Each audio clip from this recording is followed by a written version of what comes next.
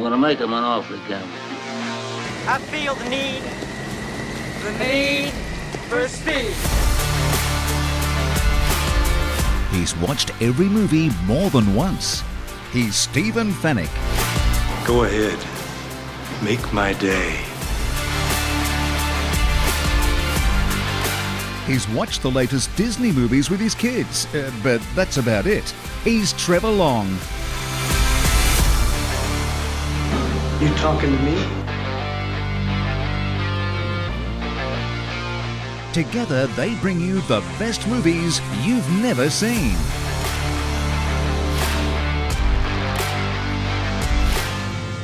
I will look for you.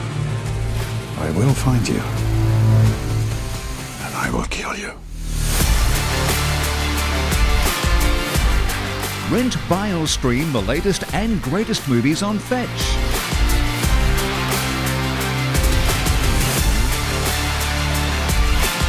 Say hello to my little friend.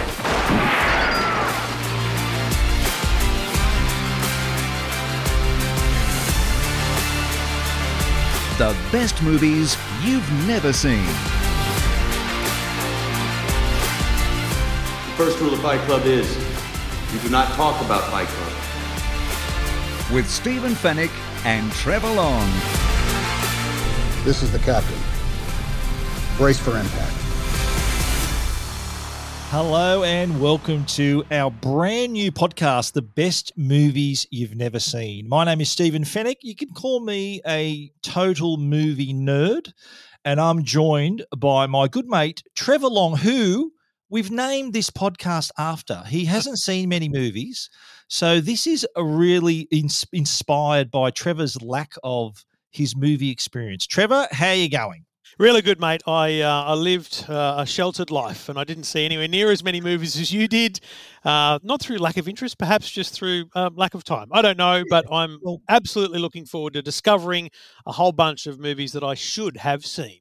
Well, this podcast was inspired by, of course, you know us from our Two Blokes Talking Tech podcast, which has been running for more than 10 years. And we often branch out on tangents talking about various things. And this idea for this show came up from a conversation we had about a couple of movies. I think one in particular, Sound of Music, which you'd never seen. And that's where the seed of this podcast grew from. But you basically can't believe that there's someone on the planet that hasn't seen some of the most iconic movies ever.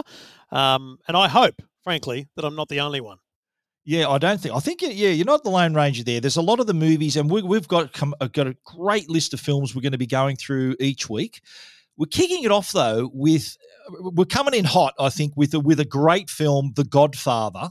Now, often considered by many, many movie fans as one of the best films ever made. It is my personal number one movie of all time, my favorite. I'm a tragic Star Wars fan, I know, but this has a special place for me. It is my number one film. It was released in 1972, directed by Francis Ford Coppola, based on the Mario Puzo novel of the same name that came out in 1969. And how's this? Paramount purchased the rights to the novel after Mario Puzo had only written an outline about what the novel was going to be all about. So they knew from the get-go this was something they wanted to get on board. At the time, Paramount, the studio, was in a bit of trouble.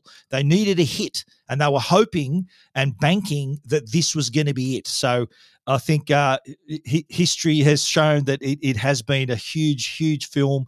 It was a really troubled production as well. There was a lot of stories I'll talk about a little bit later about things that went on behind the scenes, some things that were going on. No one ever envisaged the success. Next year is going to be the 50th anniversary of this movie, 2022. So it's a 1972 50th anniversary. I'm hoping that they will come up with a 4K edition. It's not out in 4K yet, but let's get to you, Trev. So we want to talk about your impressions before your first viewing. So you'd heard of The Godfather. Yep. So what were the things you knew of the film? So, look, I knew it was cult. I knew it was big. I knew about one of the scenes. There's an iconic scene which I'd heard about.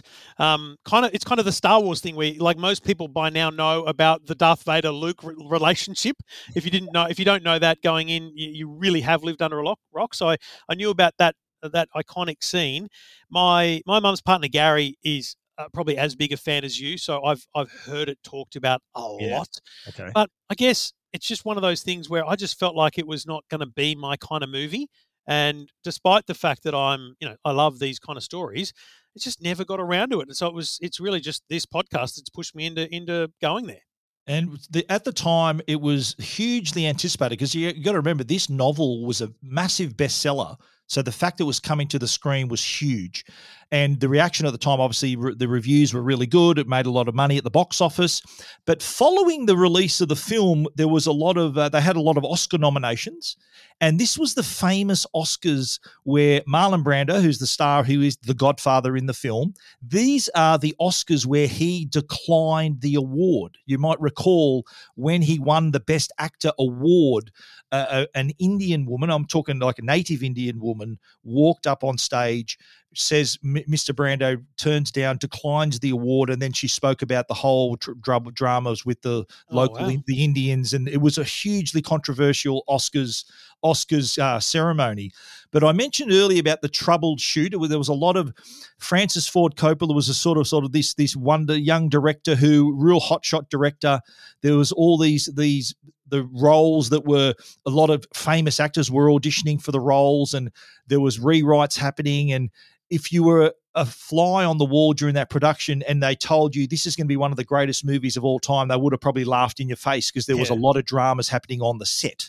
So, look, I think let's dive into it. But for those of you who haven't seen The Godfather yet and maybe want to go watch it, this is your chance. This is what we call the last exit before the freeway. So if you haven't watched it, you can access The Godfather. You can stream it on Fetch. And Fetch is just the great way to watch movies. It's the best way to discover movies as well. They've got over 9,500 movies to buy or rent in the movie store, including all the latest releases. Fetch gets them at the same time as Apple and Google and other platforms. You can watch Fetch on your TV, your tablet, your phone, your choice of standard definition or high definition for most titles. A lot of people actually just choose SD to conserve bandwidth in a world of streaming, and there's 4K available on selected new movies and worthy classics. But my favorite thing, Stephen, on the latest Fetch boxes with the latest Fetch voice remote, I can just click the button. I did this last night. I clicked the button and I said to my remote control, show me The Godfather. And it appeared on screen, and Fetch gave me options. Do I want to view it in the movie store to rent or buy? Or it was available to stream on Stan. So I'm a Stan subscriber. I pressed the button, launched it, and watched The Godfather. 3 hours, by the way. Yes. On Stan, on a my long Fetch movie, box. but we'll talk about that. But now that you've seen it, okay, now for those of you who are still with us, there's going to be a lot of spoilers. We are going to talk about the whole movie from start to finish. So now that we've seen it, and those listeners that are still with us, what are your impressions? What was different now that you've seen it for the first time compared to your impressions of? Did it live up to your expectations? Look, it absolutely did. Now, I should clarify. I'm not. I don't hate the genre. I mean, I watch a lot of mafioso style shows. The Sopranos, Godfather of Harlem, a really recent one. I love this gangster area. Movies, you don't mind gangster movies. Actually, don't mind them. So it resonated beautifully because I actually saw a lot of storylines, the five families and that kind of stuff that appears in other shows. So I was kind of immediately hooked in because of that familiarity. Yep. I guess the challenge for me is it is such an old movie. I do find myself kind of second guessing just the production, the shoot, a lot of things about it, although it's nothing like what we'll find with other, higher CGI movies. This is just an old great shoot. acting, yeah. But fun fact for you, mate. The word mafia is not said once in this film. Right. Not once is the word mafia mentioned in the movie. And why would that be?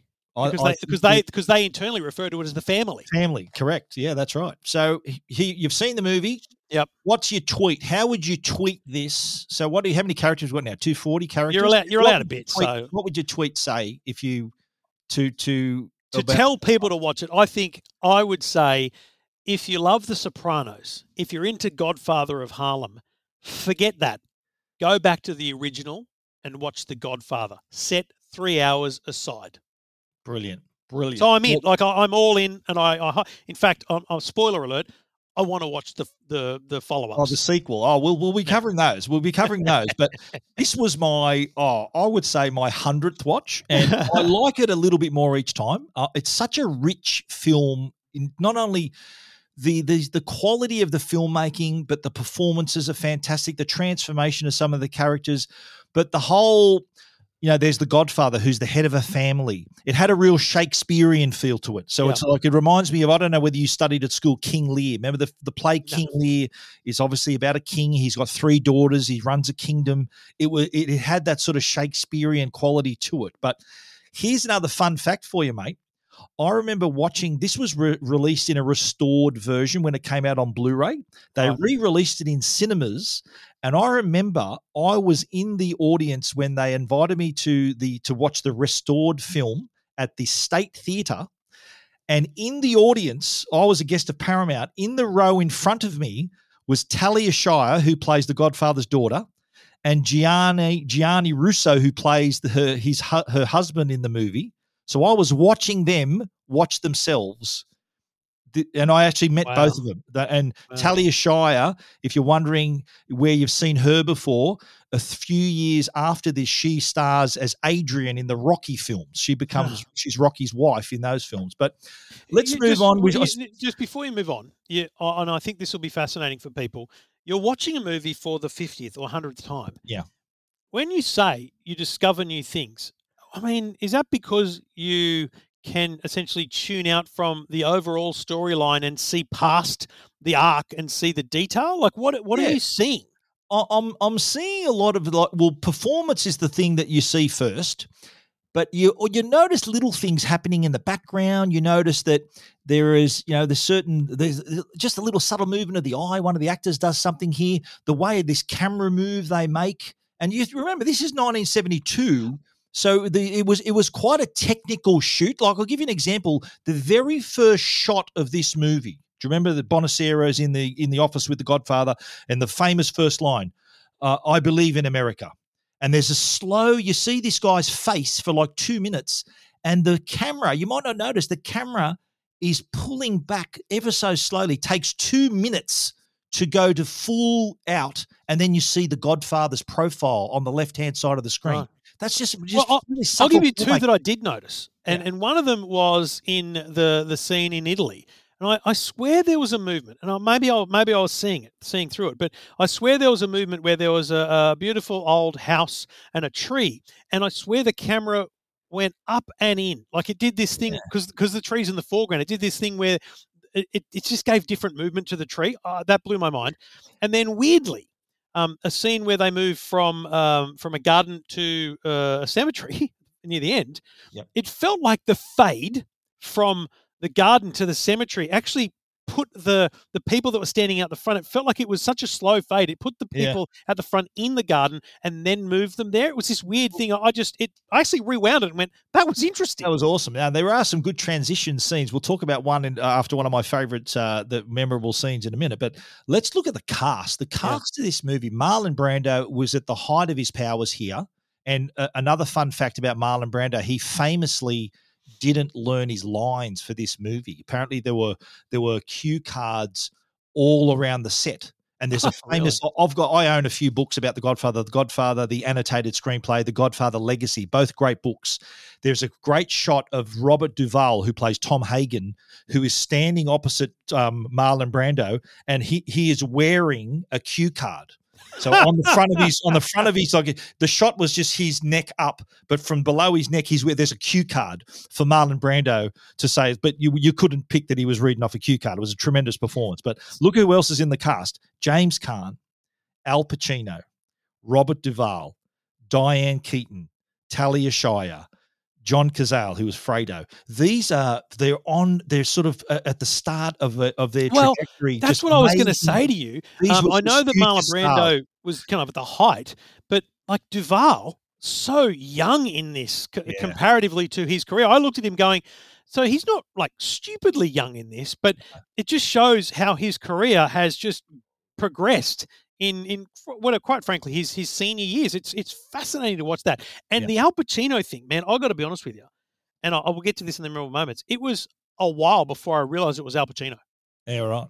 Like his transformation in this, that's one of my favorite. His arc in the movie is incredible, from the guy who really didn't want anything to do with the family to running the show at the end of the movie. But he was saying, and through these books that I've read, he was of the opinion that he was doing a bad job. There was this impression that he was expecting a tap on the shoulder to say, "Mate, you're not very good. We're going to replace you." He said he had this amazing insecurity. When you look at his performance, though, you think, "My God, it's amazing," but yet he had this insecurity about him as well. So, but I actually think knowing that, and this is what's interesting about having these facts, is I think knowing that and looking back at it, I think that actually played into the character, because the character didn't want to be in that part of the family, didn't want to have that role. And essentially, even when he had the role as the head of the family, it wasn't, I guess, respected by everyone around. And so that insecurity, if it was there, actually played into it. Yeah, it's remarkable. That's what I like about it. His transformation in this film is incredible. But anyway, let's move on, though, to the memorable scenes. You can kick it off. What was the first? We'll try to keep the scenes in the order of the movie, but what was one that stood out for you early in the movie? So I made notes just as I went along, things that made me think about the movie as opposed to the plot. And the first one was actually, I thought it was fascinating because there was a lot of time while I'm sitting there going, who are these people? I know what's broadly going on, but they're at the wedding. Michael arrives late. He's in his army uniform. He's sitting with his girlfriend, and he explains his family to his girlfriend, the story of the record contract. Yes. And it was at that moment where you learned, just that little tiny scene at the table, you learned so much about this whole family. I noted that as well. That was one of my things. And the word I wrote here was there was a lot of exposition. This was a chance for you to learn who they were. You learned that there's a Sicilian can't refuse a favor on his daughter's wedding day. Have you been to a Sicilian wedding, mate? I hope I'm invited to a Sicilian wedding. I'm going to be asking for lots of things. But that was remarkable in itself. But just the sheer scale of that wedding too was just like, have you ever been to an Italian wedding? They're big. They're big occasions. Yeah. I've been to a few myself. So it was good that was this real big start of the movie, started in a really big, bold way. And also, though, as you said, explained kind of the machine, how it works. And I love that story where he's explaining, goes, my father went with the band leader, and the famous line that he says first, by the way, one of the quote we'll get to, but he made him an offer he can't refuse. Michael says that more often in this movie than the Godfather does. So he says that a couple of times. Marlon Brando only says it once. Yeah, right. Moving right along, I reckon my next favorite scene was the whole. This was sort of a turning point. So the whole meeting with Sollozzo. So before this meeting, there was the talk about the white powder. They're thinking here's. At the moment, the family's invested in, they've got the olive oil business, but they've got their gambling, women, all these things that are what the Godfather calls harmless vices. But he's asked to back this venture by Sollozzo to invest in the drug business. And so James Caan speaking up saying, "Oh, you mean," he sort of gave up. He showed his hand a little bit to say, he showed his interest. He showed his interest, and that sort of brings on kind of the next scene that I was going to talk about is the hit on the Don. Sollozzo knew that the family was interested. The impediment was the Godfather, so that's hence the reason why they tried to kill the Godfather, because this is business, not personal. That's the line. That was remarkable in itself. You missed the horse's head, though. No, but that's coming later. That's later. No, that's coming. They've shot the Don. No, they have to. No, the horse head as well. But the meeting about the drugs was unbelievable to me, because you learnt again. You keep learning about how to be part of the family. Yeah. You know what I mean? It was like they had this meeting, and the look from the Don, and then he sends up. He says, "Listen, you never speak against the family. You never speak your mind. Don't ever let anyone think about outside the family." No, true. That was true. And you're right. We'll step back in time where from the wedding, remember Johnny Fontaine turns up and says, "Oh, look, this part. I want to get into a movie." And I like how when he goes, "Oh, I don't know what to do. I don't know." And then the Don blows up and says, "What do you mean? You can start acting like a man." And he sends Tom Hagen to deal with Waltz, the head of the studio.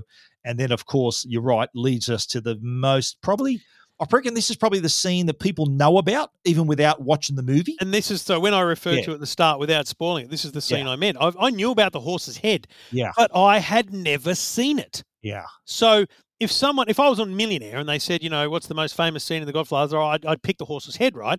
But man, that was some epic. It was an epic shot because when they first came into the bedroom, like, kind of zoomed in on the bed, you're thinking, I thought, is that the head in there? Like, because I knew there's it was a lump. There's like this lump at the end of the thing. But actually, what I was looking at was just the dude, and he was strategically kind of on his side and up, and you're like, oh, and then he pulled the blanket back. Oh, that's just him. And then there's just a little bit of blood. And then he pulls it back, and there's a pool of blood. Yeah. And oh man, I just thought that was so well done. Well, you can remember, but when Tom Hagen's gone to try to help him, to convince him to give Johnny Fontaine the part in the war movie. Yep.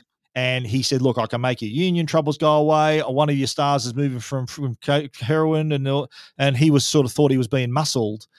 But then, do you remember when he took him home? He goes, "Oh, why didn't you tell me you work for the Corleones, Tom?" Takes him back to his house, shows him the horse. Remember, Khartoum was the name of the horse. Paid in the film, he says he paid $600,000 for the horse, and he wasn't even going to race him. So he showed his love for this horse. So he did say, I'm not going to race him. I'm going to send him to stud, which is much more lucrative in the horse game than racing. Well, the horse head in the bed. Well, he got and that's, remember you were talking about the transition.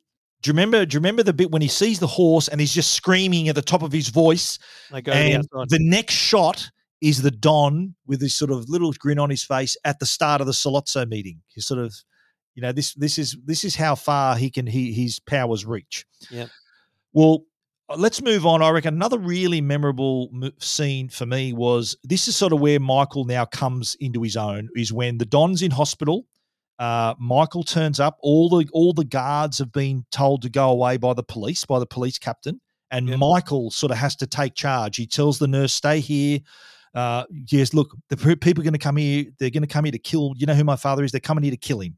Yep. So he takes charge. It's at that moment, I reckon, that the switch. He flicks the switch and says, moves his dad into the other room and says, "Don't worry, Dad. I'm with you now." I know he's with him physically, but him saying "I'm with you now" indicated that I'm going to help you now. Well, you'll find this fascinating, and we should be clear. You can't see my notes. I can't see yours. My next note after the Don being shot said, the moment Michael told his girlfriend to go home, right? So Michael's heard that his father's been shot, and this is just before he goes to the hospital. Yep. He tells his girlfriend to go home, which means, back to where she came from, not back to New the Hampshire. house, Back to New Hampshire. Yeah. And I wrote a pivotal change in his character. There you go. Because that's the moment where he goes, "Oh, I've got to be invested now in my father and my family, not in you." And I like that. You're right. That combination, that whole scene there was pretty critical. And the next thing I've written is, only after what next happens, which is a fight out the front of the hospital with the police. That's the moment I realized it was Al Pacino. There you go. Well, he gets his jaw broken. The police captain stands him up, breaks his jaw. But during this whole time, you got to remember, the Don's in hospital. Yep. Sort of the family's weakened. The Sollozzo thought that the Don was dead. Remember, they kidnapped Tom Hagen and said, the Godfather's dead. You need to make the peace between me and Sonny. Sonny, who's a hothead to begin with, was just wanting to just knock off all his rivals. But he said, yes, Tom Hagen says, "Oh, yes, you can stop me, but no, nothing's going to stop Luca Brasi." Remember, Luca Brasi went to the bar.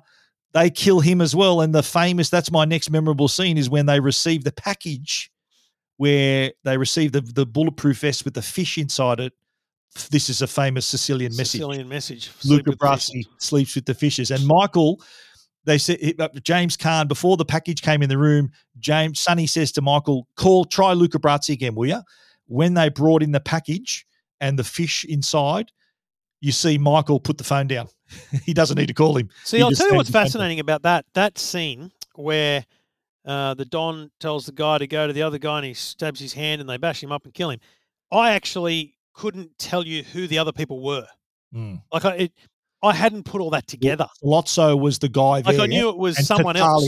Tartaglia, who's one of the son of the head of the other families. Tartaglia and Sollozzo. Remember, they were in together.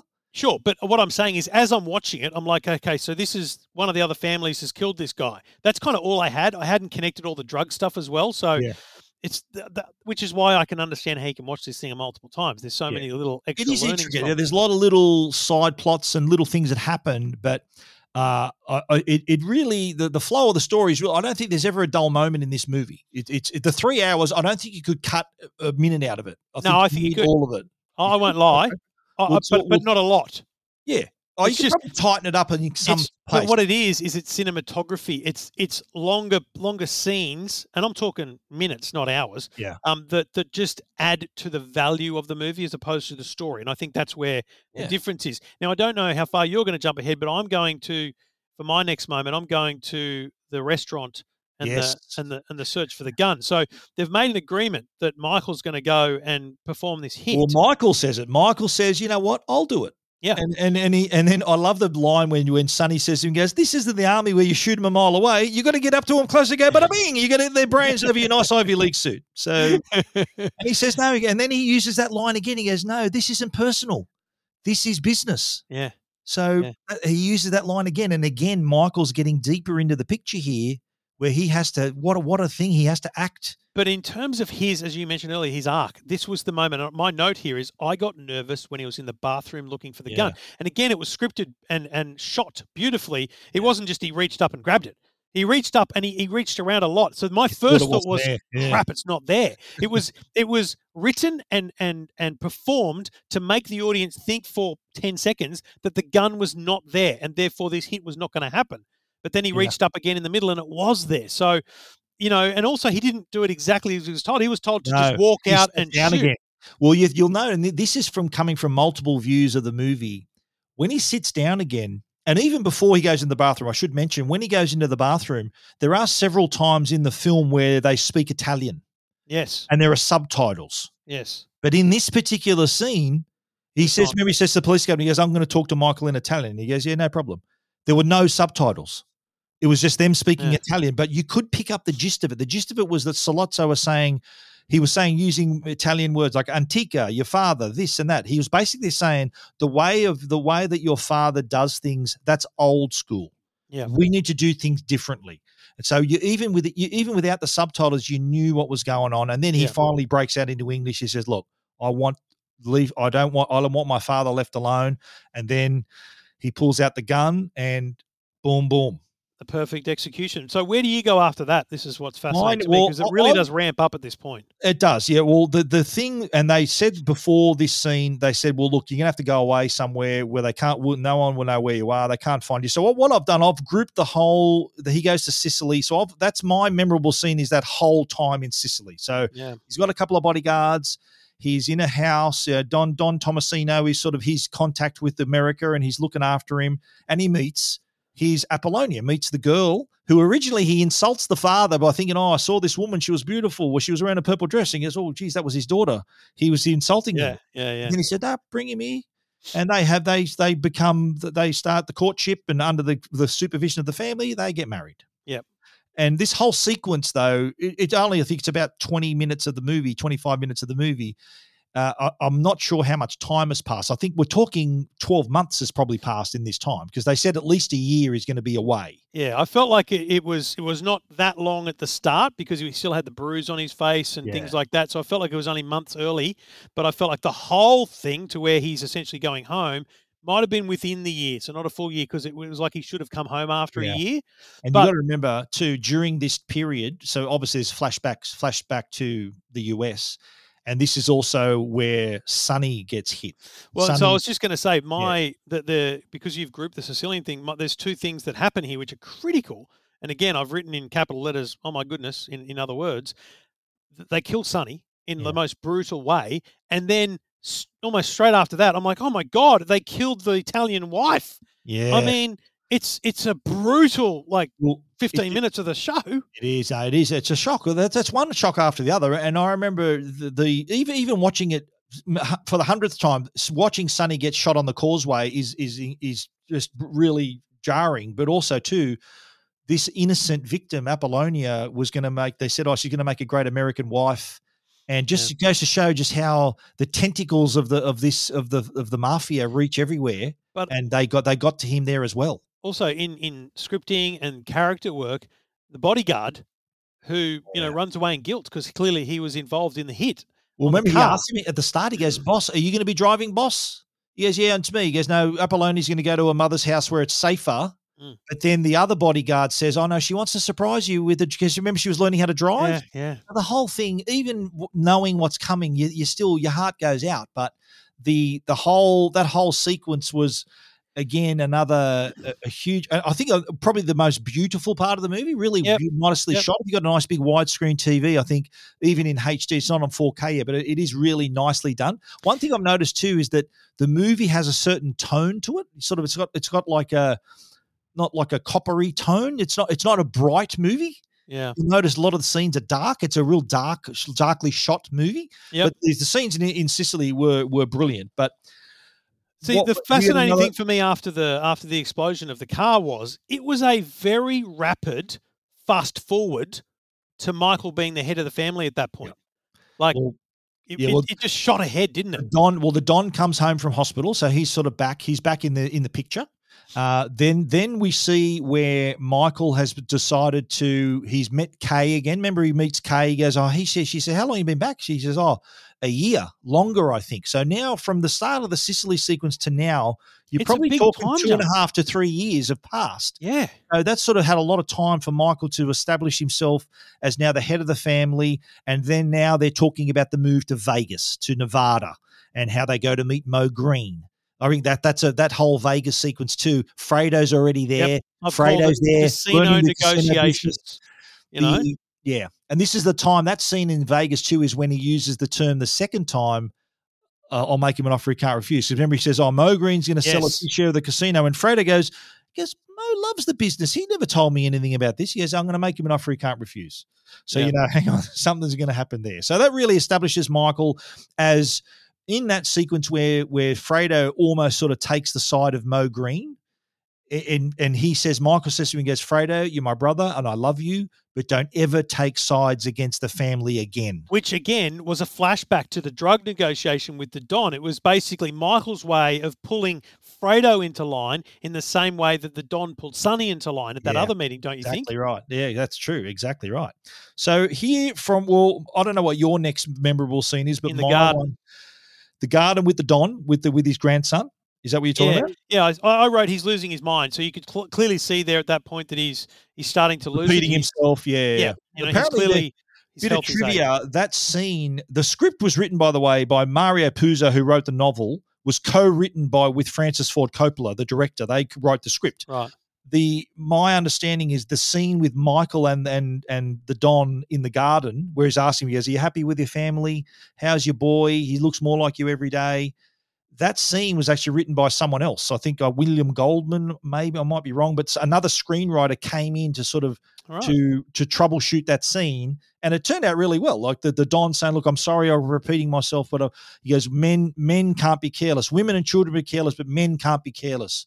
And he kind of had a sense of regret to say, I thought I wished for something different for you. Senator Corleone, Governor Corleone. He sort of said, I'm sorry that you've ended, him basically saying, look, mate, I'm sorry that you've ended up like this. And then Michael assuring him, it's okay, Pop, I can handle it. And the last thing I wrote was a combination of the funeral scene and that garden meeting with Michael. I wrote that it was a critical line that the Don, essentially hours or minutes before his death, said to Michael, the person who comes to arrange that meeting, he's a traitor. And he was right.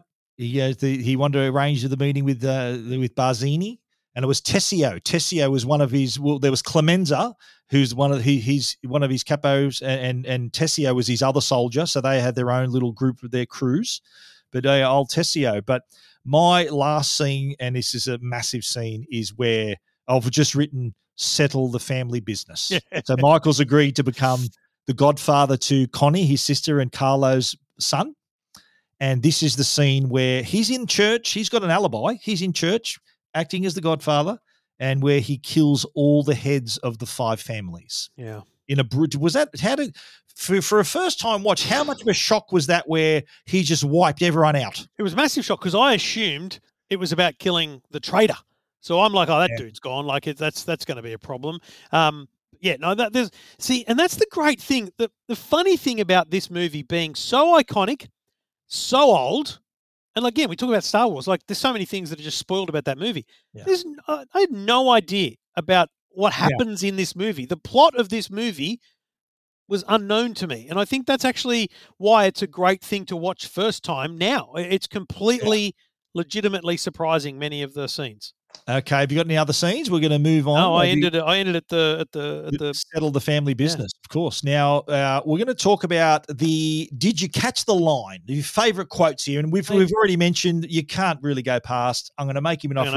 I didn't even realize it was the first quote in our intro as well. Isn't that funny? It's the first quote and it's the first movie. But I'm going to make him an offer I can't refuse. I that's clearly iconic because, again, both the Don and Michael say it. Yeah, I think that really sets the movie. It's this handover of power. To be honest, that was the only thing that stood out for me. The other quote that I really love is in the first scene when he's talking to Bonacera, who's the Undertaker, who wants the justice for his daughter who was bashed up by the guys. And the whole crux of that scene was that, look, you never came to me for counsel, you never wanted to be my friend, but now that you need my help, you want to be my friend. Yeah. And then there was this great line where he goes, if you had to come to me in friendship, the scum that ruined your daughter will be suffering this very day. And he says, if an honest man like yourself makes an enemy, then they become my enemy, and then they will fear you. That's one of my favorite quotes as well. Yeah. The other we mentioned as well was the Luca Brasi sleeps with the fishes. That's I've seen that made the parodies of that in other films. Yeah. My other favorite too, I don't know whether you picked this one up, was when they discovered that Paulie was sick on purpose. So that's when they made the shot. Remember, Paulie wasn't the driver that day. Fredo says, that's okay, Pop. I don't mind driving the car. Paulie's sick. He's a good kid. Yeah. And they decided, Paulie, we're not going to see him anymore.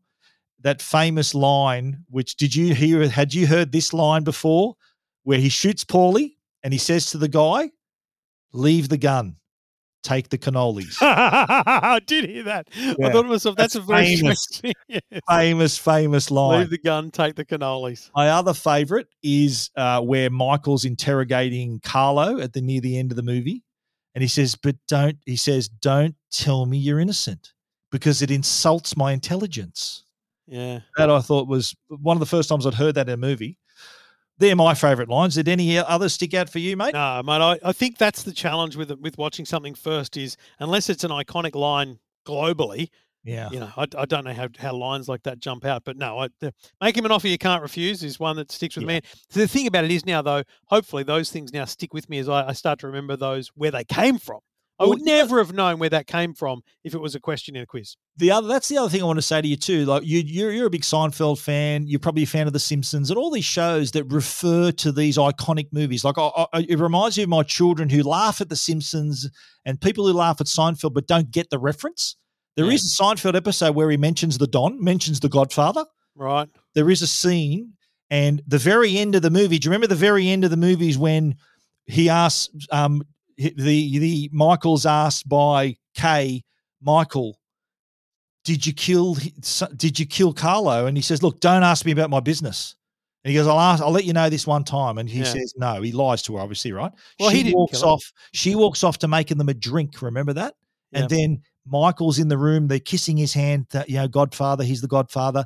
And then a famous last shot is the door closing. Yeah. And you see that. And Seinfeld replicated that.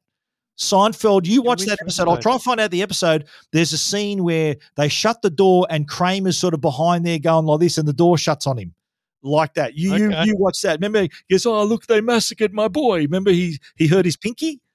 I'll try to find the episode, but now that you've watched The Godfather, you'll have an appreciation for that as well. All right. Anyway, let's move on to the section that I like to call How Did That Happen? Some plot holes here, okay?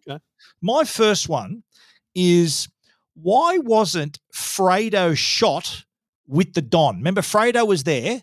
The Don was with him. Why did Fredo survive? Did they know that he was a bit of a lightweight? That they thought, we don't need to get rid of him. So he survived that. He didn't suffer. There was no injuries to him at all. They just focused on the Don. So he got away with that.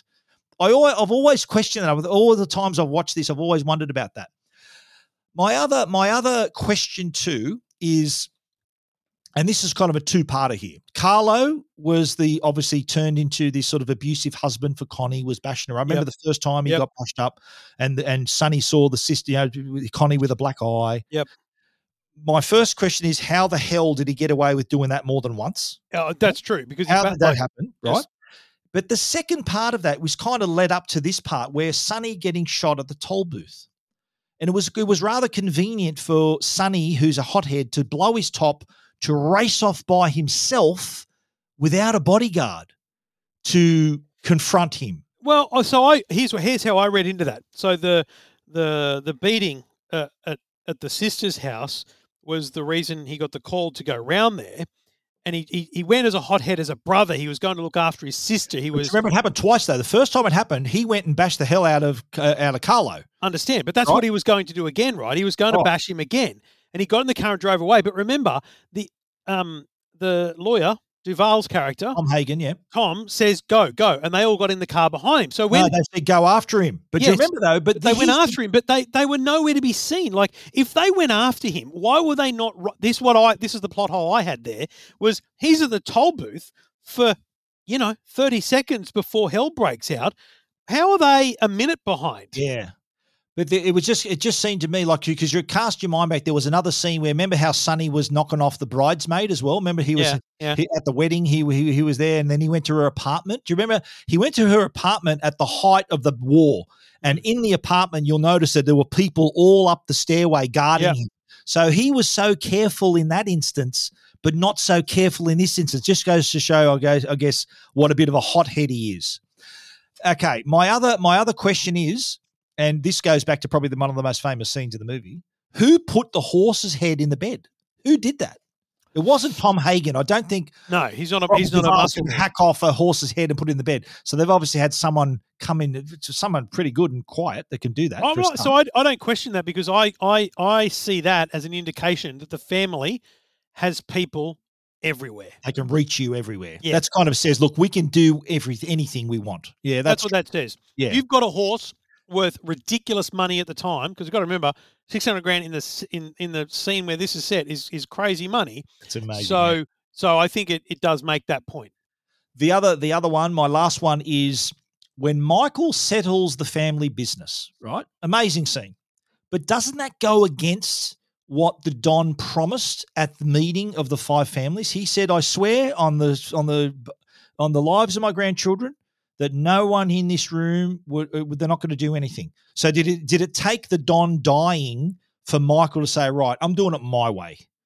So it's sort of him settling the family business, killing all the members of the five families, the heads of the five families, really goes a total backflip on what the Don promised when he was trying to bring Michael back from Sicily safely.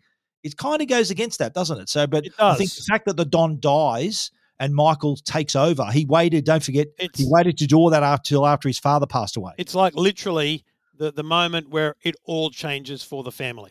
That's simply what I think it's kind of fight or flight kind of reaction, I reckon. Yeah. Okay, Nick, moving on, we're going to talk about the things you might not know. Okay, here's a really cool one. Now, you remember Luca Brasi at the wedding?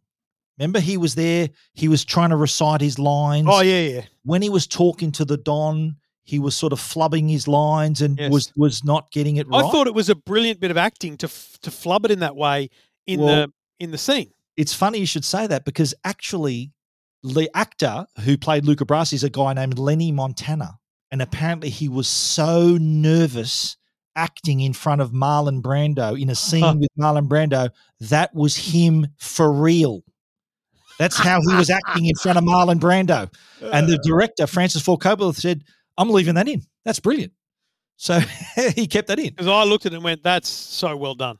Yeah, well, that was him being so nervous in front of Marlon Brando, and it turned out to be gold.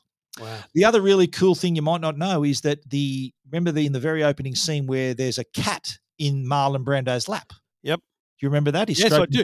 And you owned a cat. You know what? You're a fan of cats. Yeah, I'm a fan of cats. Can I tell you, just as a sidebar, the thing at that moment with the cat, and also several scenes where they were just walking indoors and stuff, it made me realize how much Foley stage work there was in this show, because like the cat purring, the audio in this movie was so pristinely quiet with these very clear points. I thought it was fascinating. I'm glad you heard that, because that cat was never meant to be there. That was a stray cat that Marlon Brando decided to have in his lap. They actually had to redo a couple of takes because the cat was purring so loudly in that scene. Wow. So, Well, I've already hang on. mentioned The real fact or nugget I want, if you've got it, question without notice, Yeah. is the way he did his voice and like Yeah. what did he pack in there? Was it Well, chewing tobacco? What was he apparently had cotton wool in his cheeks. Right. And apparently he didn't audition for the movie. He said, look, this is how I want to play him. He put these big wads of cotton balls in his mouth, and that sort of gave him the sort of the puffy cheek look, sort of that bulldog sort of look. Yeah. And that all obviously changed his voice as well. Yeah, so right. that's how he came up with that look. But Nice. I've already mentioned the fact he had the cue cards all around the place. That was a pretty famous thing. Did you know Talia Shire, who played Connie, is the sister of Francis Ford Coppola? I did not That's know. his sister in the movie. Now, my man George Lucas had a role. Your man, George. My man George Lucas, who's the creator of Star Wars, Is and he? he was creator of Star Wars. Francis Ford Coppola was like one of his mentors, one of the people he worked closely with. Yep. He shot and directed the mattresses scene. Remember, they goes, well, we're going to go to the mattresses. Remember that montage where Yes. they're all laying on the mattresses and all the headlines of the newspapers about McCluskey being corrupt. That section of the film was done by George Lucas, who would go on to create American Graffiti and, of course, Star Wars as well. The other thing that you might not notice either is that when this film was turned in by Francis Ford Coppola, the amazing reaction they got from Robert Evans, who was the head of Paramount at the time, he said it was too short. Huh. He said it needed to be longer. He needed to flesh it out. Wanted to see more characters. The initial cut he turned in was 2 hours and 5 minutes, but Robert Evans insisted, no, this has to be longer. I want more character. I don't want you to cut things out. I want more character development, more action, more stuff in it. So Francis Ford said, sure, I'll do that for you. Wow. The other thing was too that there is a version of this film, Godfather, and obviously they made Godfather Part 2, and I own this too on VHS. I've got it. There's a version of this movie called the Godfather Saga, which combines Godfather Part 1 and Godfather Part 2 and puts it in chronological order. Godfather Part 2 is a flashback where Vito Corleone is coming up in the world and Michael Corleone is already the head of the family. There is a version where all those scenes of Vito as a kid then go into The Godfather and then continue with Michael as the head of the family. They're sort of combined Godfather Part 1 and Part 2. They called it the Godfather Saga. Wow. Okay, did you notice? There's a couple of little things. I'm just asking you whether you noticed this.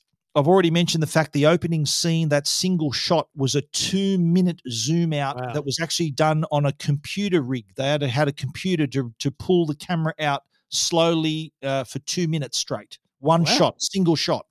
The other thing, did you notice a bit of a blooper where Sonny, when he turns up to smash up Carlo after the first time he bashed up Connie, Sonny has the biggest air swing in the world. You know, I did see that. He punches him, misses him by a foot. I thought that was awful. Yeah, it was a big air swing. The other thing too, did you notice when Tom Hagen and Jack Waltz, the house they were in, the Waltz house, they call it the Godfather house, right? This is it's a mansion in Los Angeles, in Beverly Hills. It's over like 4 acres. It's this massive home. It was also seen more recently in the film The Bodyguard with Kevin Costner and Whitney Houston. That's Whitney Houston's house in The Bodyguard. It was also used by Beyonce in a music video, and John and Jackie Kennedy spent their honeymoon in that house as well. Wow. This movie went on, it was the house, I should say, went on the market in the US in April this year. I don't know if it's sold, but the asking price was a lazy $135 million. Well, you'd have to be doing very well. Righto. Let's wrap it up, mate. So give me a rating and how you'd recommend this film. For me, I'll tell you straight off, I've already said this is my number one film for a reason. It's just excellent. All character, the way it's shot, story, it's got everything. It's a perfect 10 for me. How would you rate this and how would you recommend this to other people? It's a challenge, mate, because it's the first. So it's like I always wonder how judges of anything start, because you've got to be careful. If I go 10 here, it gives me no room to move in the future. Yeah. So there's no way. You can't pick all the good singers first. You got to leave some in the bank. Is that right? That's right. There's no way I can give this a 10. Yeah. I totally accept what an amazing movie it is. I totally accept everything about it and have no drama recommending it. For me, it's an 8 probably. Like it's not my absolute favorite style of movie, or so many parts about it. It's also old, and that's going to be a challenge for any of the older movies we talk Yeah, about. do you feel that? Is that something that sort of not prejudices your judgment because the fact it is an older movie? Is that something that sort of detracts from it, or can you appreciate it for the time it was done? I need to put my head in the space to make sure I appreciate it for the time, because there was one moment where I was watching it and it was, but not only was I looking at the quality of it, but also just some of the way it was shot, thinking, imagine if this was shot today. And then I went, oh God, no, that would be awful. Because you got to remember, I imagine they would destroy it because they it would was try too filmed hard. in 1972 was when it was released, but it was set in 1945. Is that what you're referring to? Is that what you mean when you say old? Yeah, both. I'm talking about both parts of it, because I don't have a problem with the time frame of the movie being set, but just it was the time set just it was after made. the end of World War II. So the war had just finished. Michael was obviously he served Some in great cars in it and stuff like that. Which great stuff. That's how I date a movie, is which cars are in it. But look, so for me, it's an 8 out of 10, and I just think that if anyone, as I said at the start, it's a genre thing. If you haven't watched this movie, but you've had any fascination with movies around mafia families and this kind of activity, then get all in. But you do. I said to Stephen just before I watched it, I said, does this need my full attention? Like, there's times where I just need to do a bit of work. I think this needs your full attention. I just shelved everything and essentially, parked the work. It drew you in though, eh? Like, It did. my message to you is, I'm hoping that this just grabs you and doesn't let go of you for 3 hours. And I think that's pretty much what it did, didn't it? It did, absolutely. I put it this way: there was only one point where I checked how far into it I was, and that was because I was getting nervous about time frame and work. And I went, I've still got an hour to go, but I'm fine for time. It didn't. Let me be clear: it did not feel like a 3-hour movie. Yeah, no, it's. I agree. I don't think it's. That's when you can tell a good movie, when you're not looking at your watch. You're thinking, "Wow, this is amazing." But there it is, The Godfather, my favorite movie of all time, and maybe, hopefully, yours as well.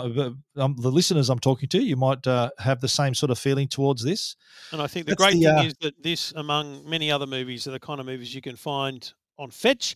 If you haven't got a Fetch, you can pick them up at leading retailers, or check with your ISP. Your internet provider might actually have plans that allow you to get a Fetch in your home, put it up to your big screen TV, and you've got a world of entertainment at your fingertips or at your voice, because you can have voice control. That's right. Well, that wraps up our first episode of the best movies you've never seen. We've covered The Godfather. Tune in next week. We're going to be to a movie that's a little bit more recent. We're going to be talking about Sully, the film based on Sullenberger, who crashed or landed the plane in the Hudson. Starring Tom Hanks. I know the story because I'm a news buff, so I know exactly what the story is, but I have no idea what kind of the backstory is and all that kind of stuff. So I'm looking forward to that one. We'll be talking about that next week, so hopefully you can join us, and hopefully you might watch the movie even before that, so you can join us for the whole show instead of getting off at the last exit before the freeway. But been great having your company, Trev. Great that I'm so happy that you've finally seen The Godfather, and I'm so looking forward to sharing the experience with you moving forward in this show, introducing you to some of the best movies that you've heard of but never seen. I look forward to it, mate. Can't wait for Sully. Good on you. Let's talk next week.